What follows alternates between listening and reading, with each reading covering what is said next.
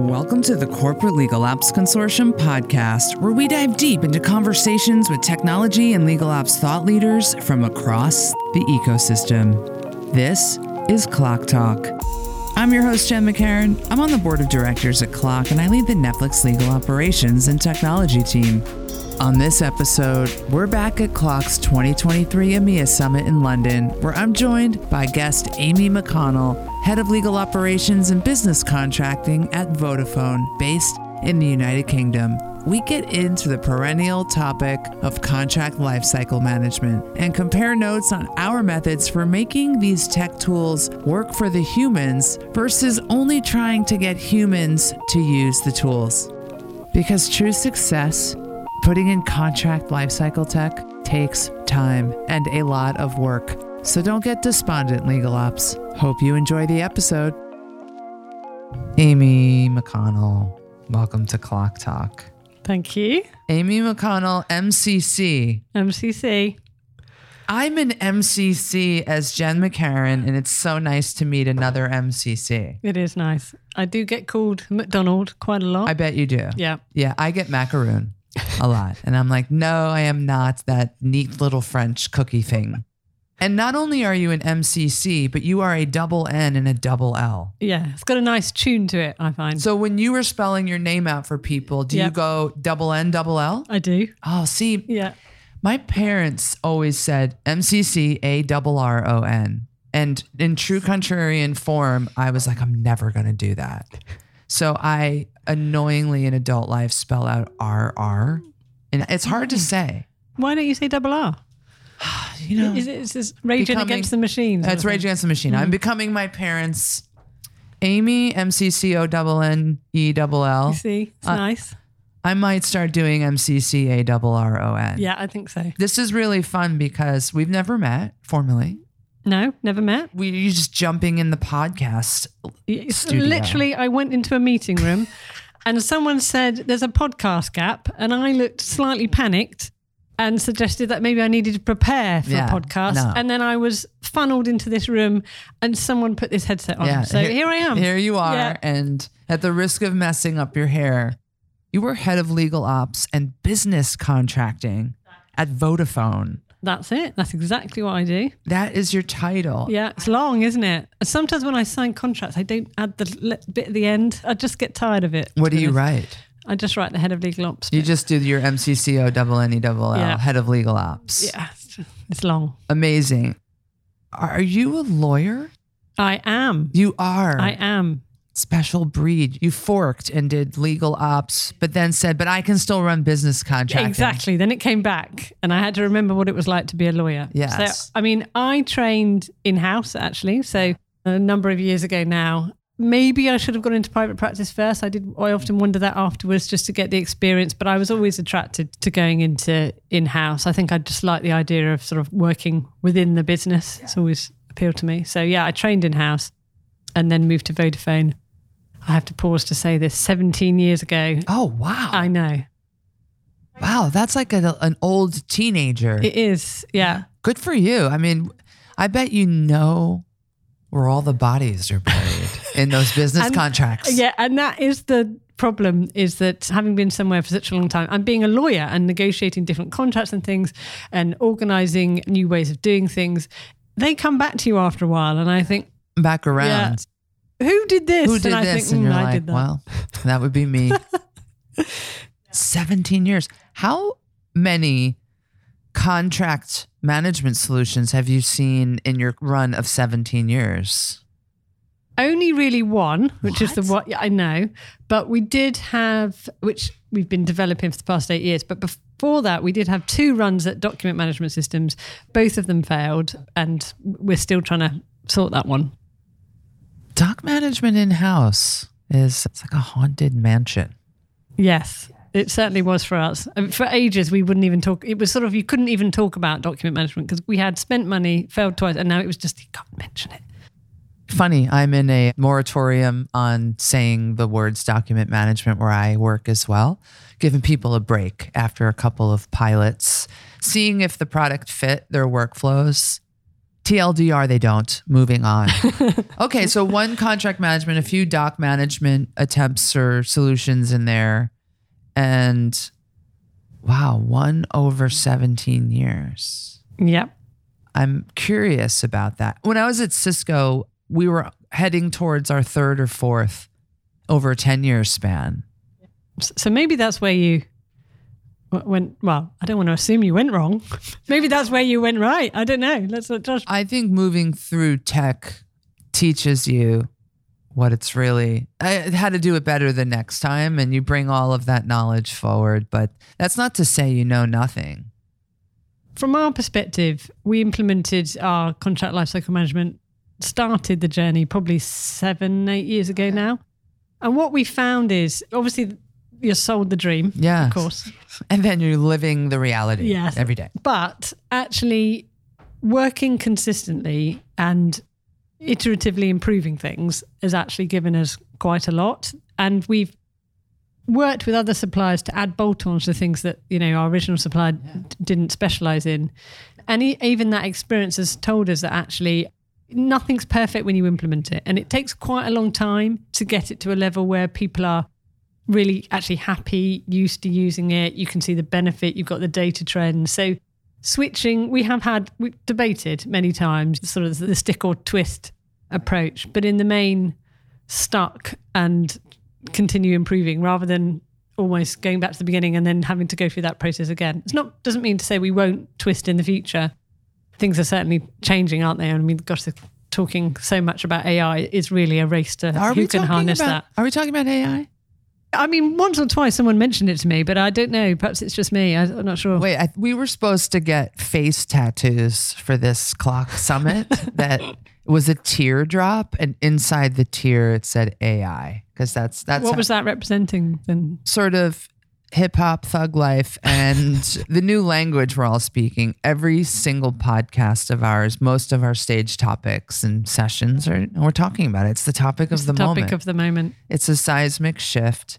But as I said to someone in a previous podcast, I'm trying to bring good old CLM back into the convo. Okay. So you're bringing it in strong. And I like what you said, the stick or twist thought analysis is, do you stick with something? Do you stick through a technology and try to maximize your team's and stakeholder utility of this tool? Or do you twist and go back to ground zero and implement new and have that journey of adoption stacked in front of you? It takes years. If you had to guess, you're on a good journey here, 7 to 8 years. How many years has it taken you to get to a point where you're satisfied with the CLM serving the needs of the business? Yeah, years. Absolutely. Like 3? Yeah, 3 or 4, 3 I think. Or 4. Yeah. That is so key for people, especially so many of our listeners and members are newer in field, and slow down, enjoy the scenery. Like, it's really a time adaptive thing to get the humans changed and using this. Yeah. And just improving the tool. I mean, none of these tools work amazingly for what you want it to do from day one. And it is recognizing that. And when we implement new things that sit on, which might be other vendors that we integrate with, it's the Gartner hype cycle, but we always know that we get the interest, we launch it, and then there's a dip and people stop using it and they don't use it in the best way. Now we know with time and effort, we can produce the result we want to, but it takes time. None of these things are magic solutions, overnight successes. They are a lot of hard work of implementing and improving. That's essentially what we've learned. So we don't get despondent now. We know where we are. Despondency be gone. Yeah. It's CLM. Well, this is what we tell ourselves, you see. Of course, you can say, no, let's not get despondent. This is what we tell ourselves. We know this. We know we'll get there in the end, but it's going to take a lot of work to do it. It takes a lot of work. It takes a lot of time also to change the people's perceptions of all of this, and to hear what they don't like about the tool or the workflow and really honor that while knowing, okay, you might not be able to change that feature. I assume it's a third-party product that you guys licensed and brought in. Yep. And you don't just get to go to the third-party vendor and say, change this button or this layout or the color, like the things that sometimes you hear. So you have to really hear that stuff and wear it while saying, great, now you're going to hit that button anyway. Yeah, and that is challenging because in order to improve that tool, you really do need the users of the tool to give feedback. Now, quite a lot of people, their main job is negotiating contracts, providing legal advice. Something might irritate them, but actually it's hard to find the time to feed that back. We're all like that. That's just human nature. So first of all, you've got to get them to give the feedback. And then when they give the feedback, as you've just said, 9 times out of 10, you might not be able to change that. But you don't want that to stop them giving the feedback in the future, because we might well be able to be changing that. So that's also a challenge. Yeah, and how to elicit that feedback, hear it empathetically, hold it, and not know if you can actually ever improve on every single thing, but you got to hold it and have a face like infinite hope. And I'm always listening and just looking out in the future and inspiring them to continue on using the tool, following giving the feedback. Absolutely. Yeah. Here's the question I wonder, and I've asked on other podcasts, and I'm curious your opinion because you lead the ops and the business contracting function. So that's 2 arms, really. You are outside the 4 walls of the contract with tooling, workflow, maybe how these things move across from deal through signed and filed. And then you must have people inside the contract looking at clauses, or maybe you've made playbooks. Who is CLM impacting more in your eyes? Is it lawyers drafting, or is it your paralegal, legal professional, contract management staff? Oh, whose lives or someone else? Or answer that. Whose lives is this tool impacting positively the most?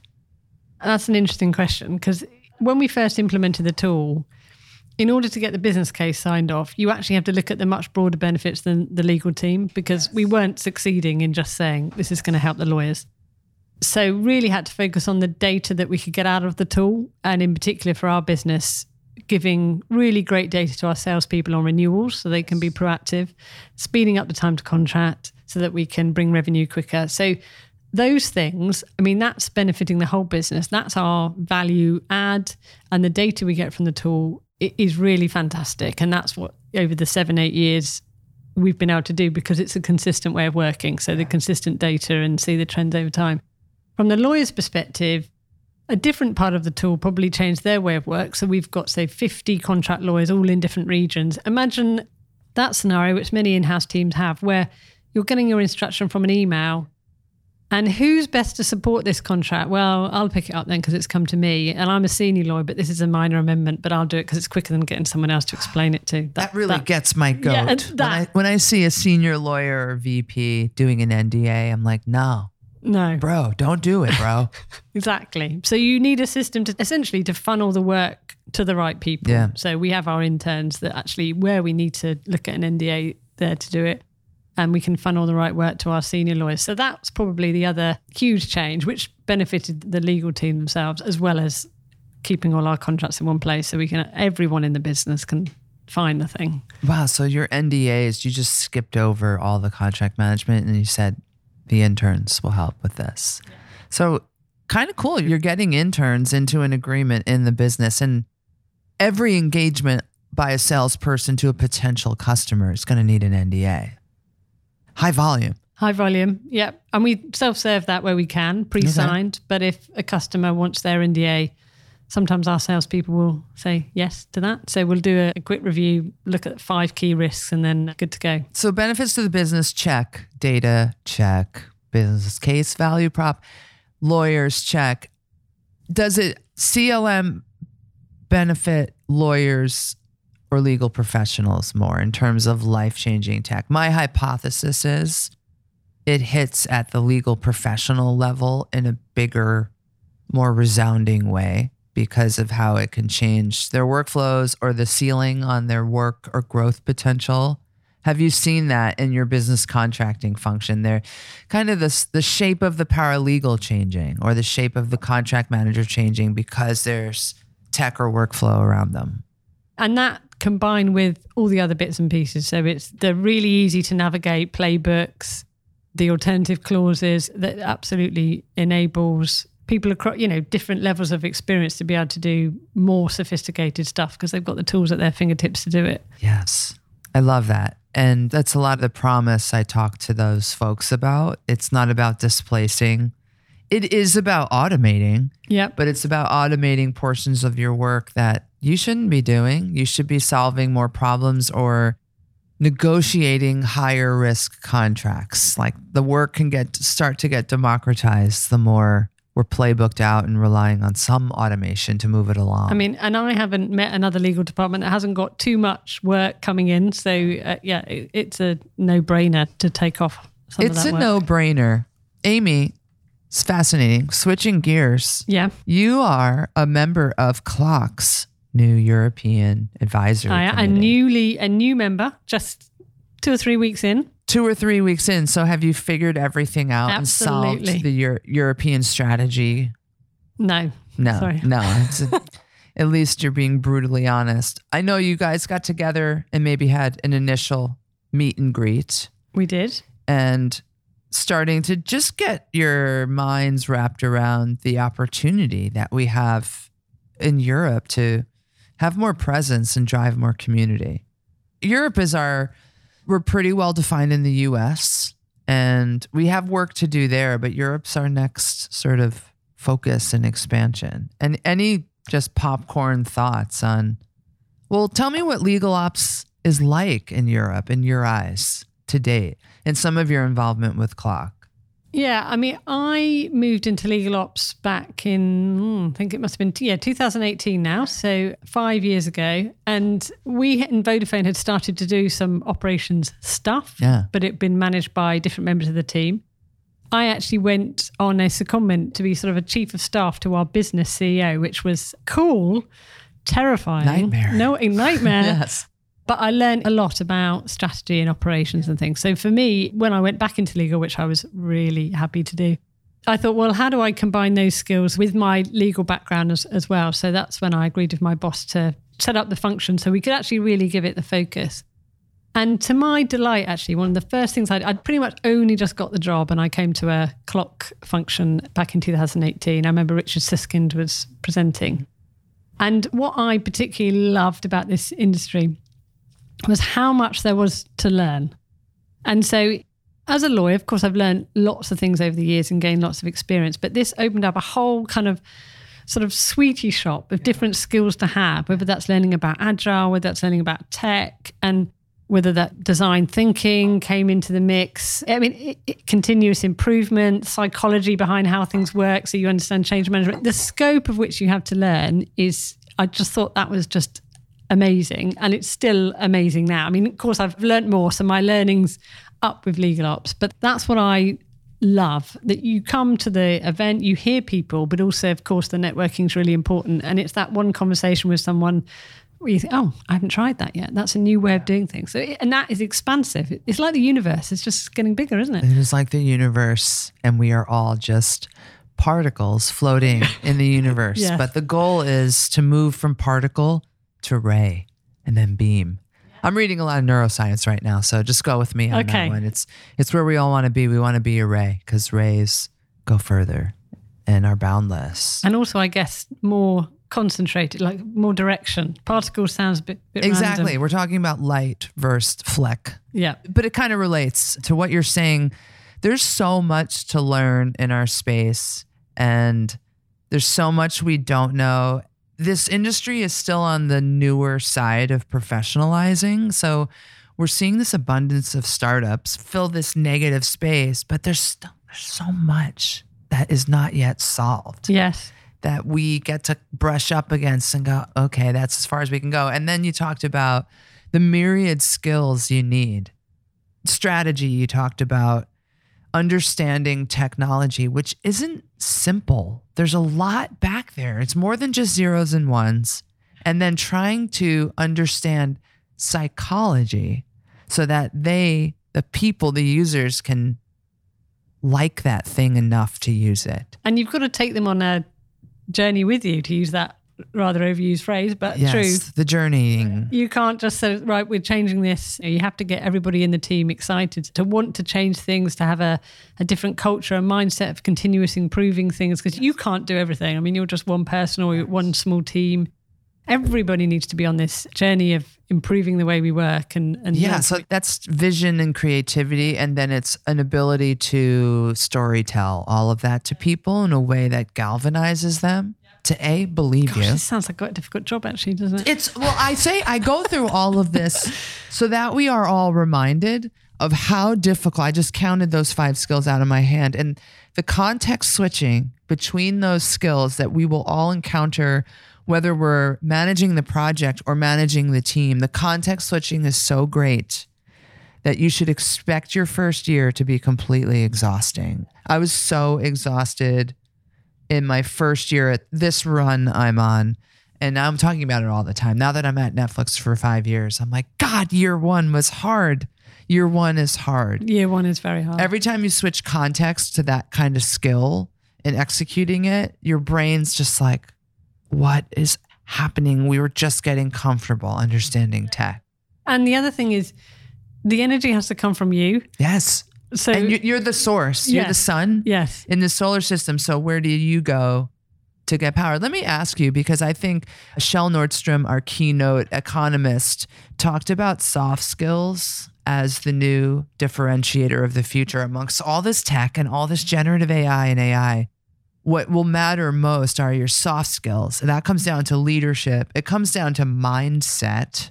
And then some of the soft skills I just highlighted around it. What does Amy, MCCONNELL, what do you do to have the right mindset, to always be, like you just said, kind of self-powered, coming in front of your groups to inspire and lead, even though sometimes you may want to throw up in the nearest waste paper basket? I'm always curious on mindset formula. Okay, mindset. So, like anything from like a walk to I do 30 push-ups, or maybe you intermittent fast, or maybe you do espresso shots. Maybe you pray. Someone yesterday said prayer. in the main, I'm naturally motivated to make a difference and get things done. I'm a bit like if you give me a list, I want to complete it. A bit like a robot. I must complete that list. Yeah, so, we're all a bit psychotic like that in yeah, legal apps. Give me a list that I can Give me a check. list that I can check off. So if I write myself a list, then unfortunately it means I have to go and do that list. So I'm a bit careful about saying this because then people try and put things on my list that's one thing. I like to get things done and see that you're doing something that's making a change. So that naturally motivates me. But you do go through phases of it being particularly challenging time and you're a bit empty. And I give myself, I think that, right, okay, this is a time where you just need to, just for a few days, just go on the low bit and recharge. And then I give myself what I call a personal shape up. So a personal shape up. So I sort of say, right, just for a bit, you're just going to take it all. You're just going to low energy, just keep it chill. And then, right, now you need to get out of bed and you need to get on it. Oh, so okay. So low energy personal shape up. It involves a bed. TV.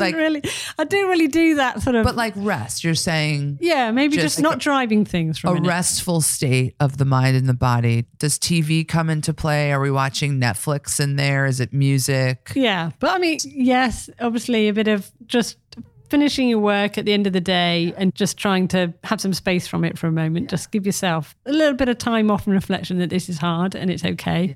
And then I'll give myself is that too much information? No, I want more info. I'm like, what are we watching?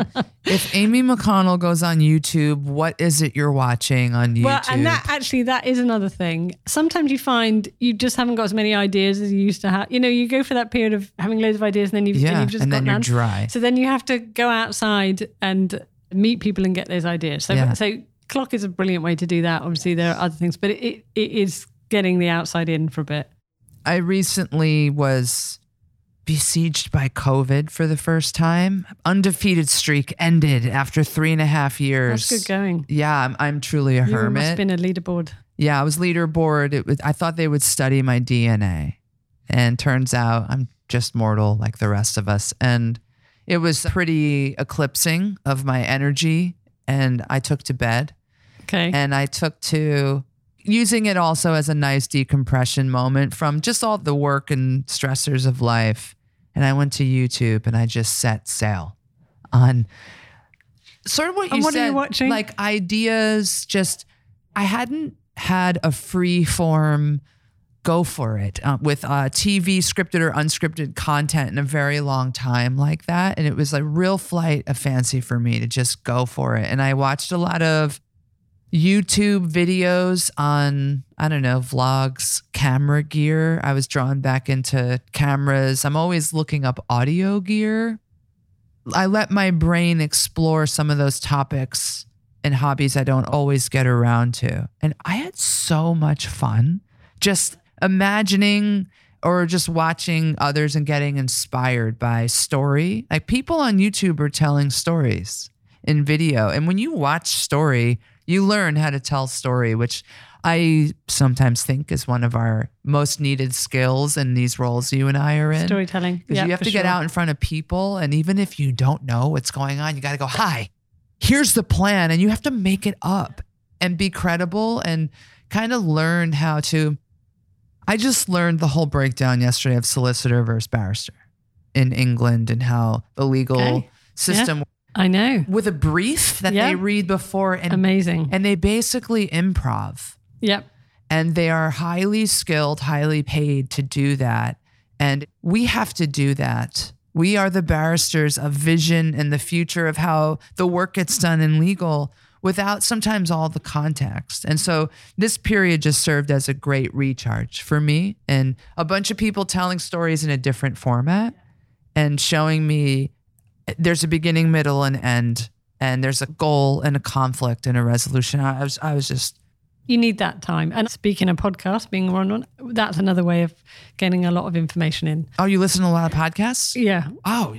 All the time. I've got earphones in most of the time. So my family are mostly, the action to me, take your earphones off. Because if I'm doing a really boring job, stick your podcast in. What do you go for podcasts that are in our field or do you go for other odd topics? Other probably, broader. But tales, some political, some news, but also just cautionary tales about different stories of things. So anything that can. Okay. So you're a listener. You're a listener learner. Yeah.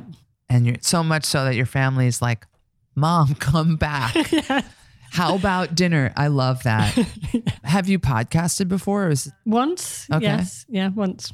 Mm-hmm. Is this a better experience than that time? I didn't have it was virtual. So in COVID, I didn't have these microphones. I feel like I'm really on a podcast. You're now. Really on a podcast. Yeah. These microphones this are is pro. A step up. There are producers in the room giving a size. But I don't have the producer who's usually here counting me down, telling me go left. So I'm in total free form. But this is really fun. And virtual is awesome. It works. But live is... Yeah, yes, never done that. This is really exciting. Yeah, I'm like throwing energy across the room. Yeah, I'm catching it. I called you a particle. I called you a ray.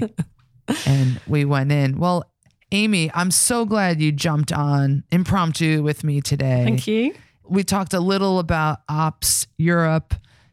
The new advisory committee is just getting going. Yep. You and a number of other leaders in our region, and we're going to look to you all to be our network eyes and ears on the ground so we can support you in spreading the gospel of what this work is, how hard it is. How hard it is, yeah. And being community gathering points for people to get together and talk. That's all we want to do. It's just like idea share, inspire one another. We all give ourselves some energy and feed each other's energy. Feed each other's energy when we're depleted because the sun does need to rotate into darkness once a day, you guys. So I'm excited to see what you and the others do in the region with us behind you. Let's take over Europe this year and stitch them all in. All right. Well, see you soon, Amy. Lovely to speak to you. Bye. Thank you. That about wraps up this episode. Thank you, Amy, for coming on the podcast to share your advice. Catch this and other episodes of Clock Talk wherever you listen to podcasts. Thanks for listening. Until next time.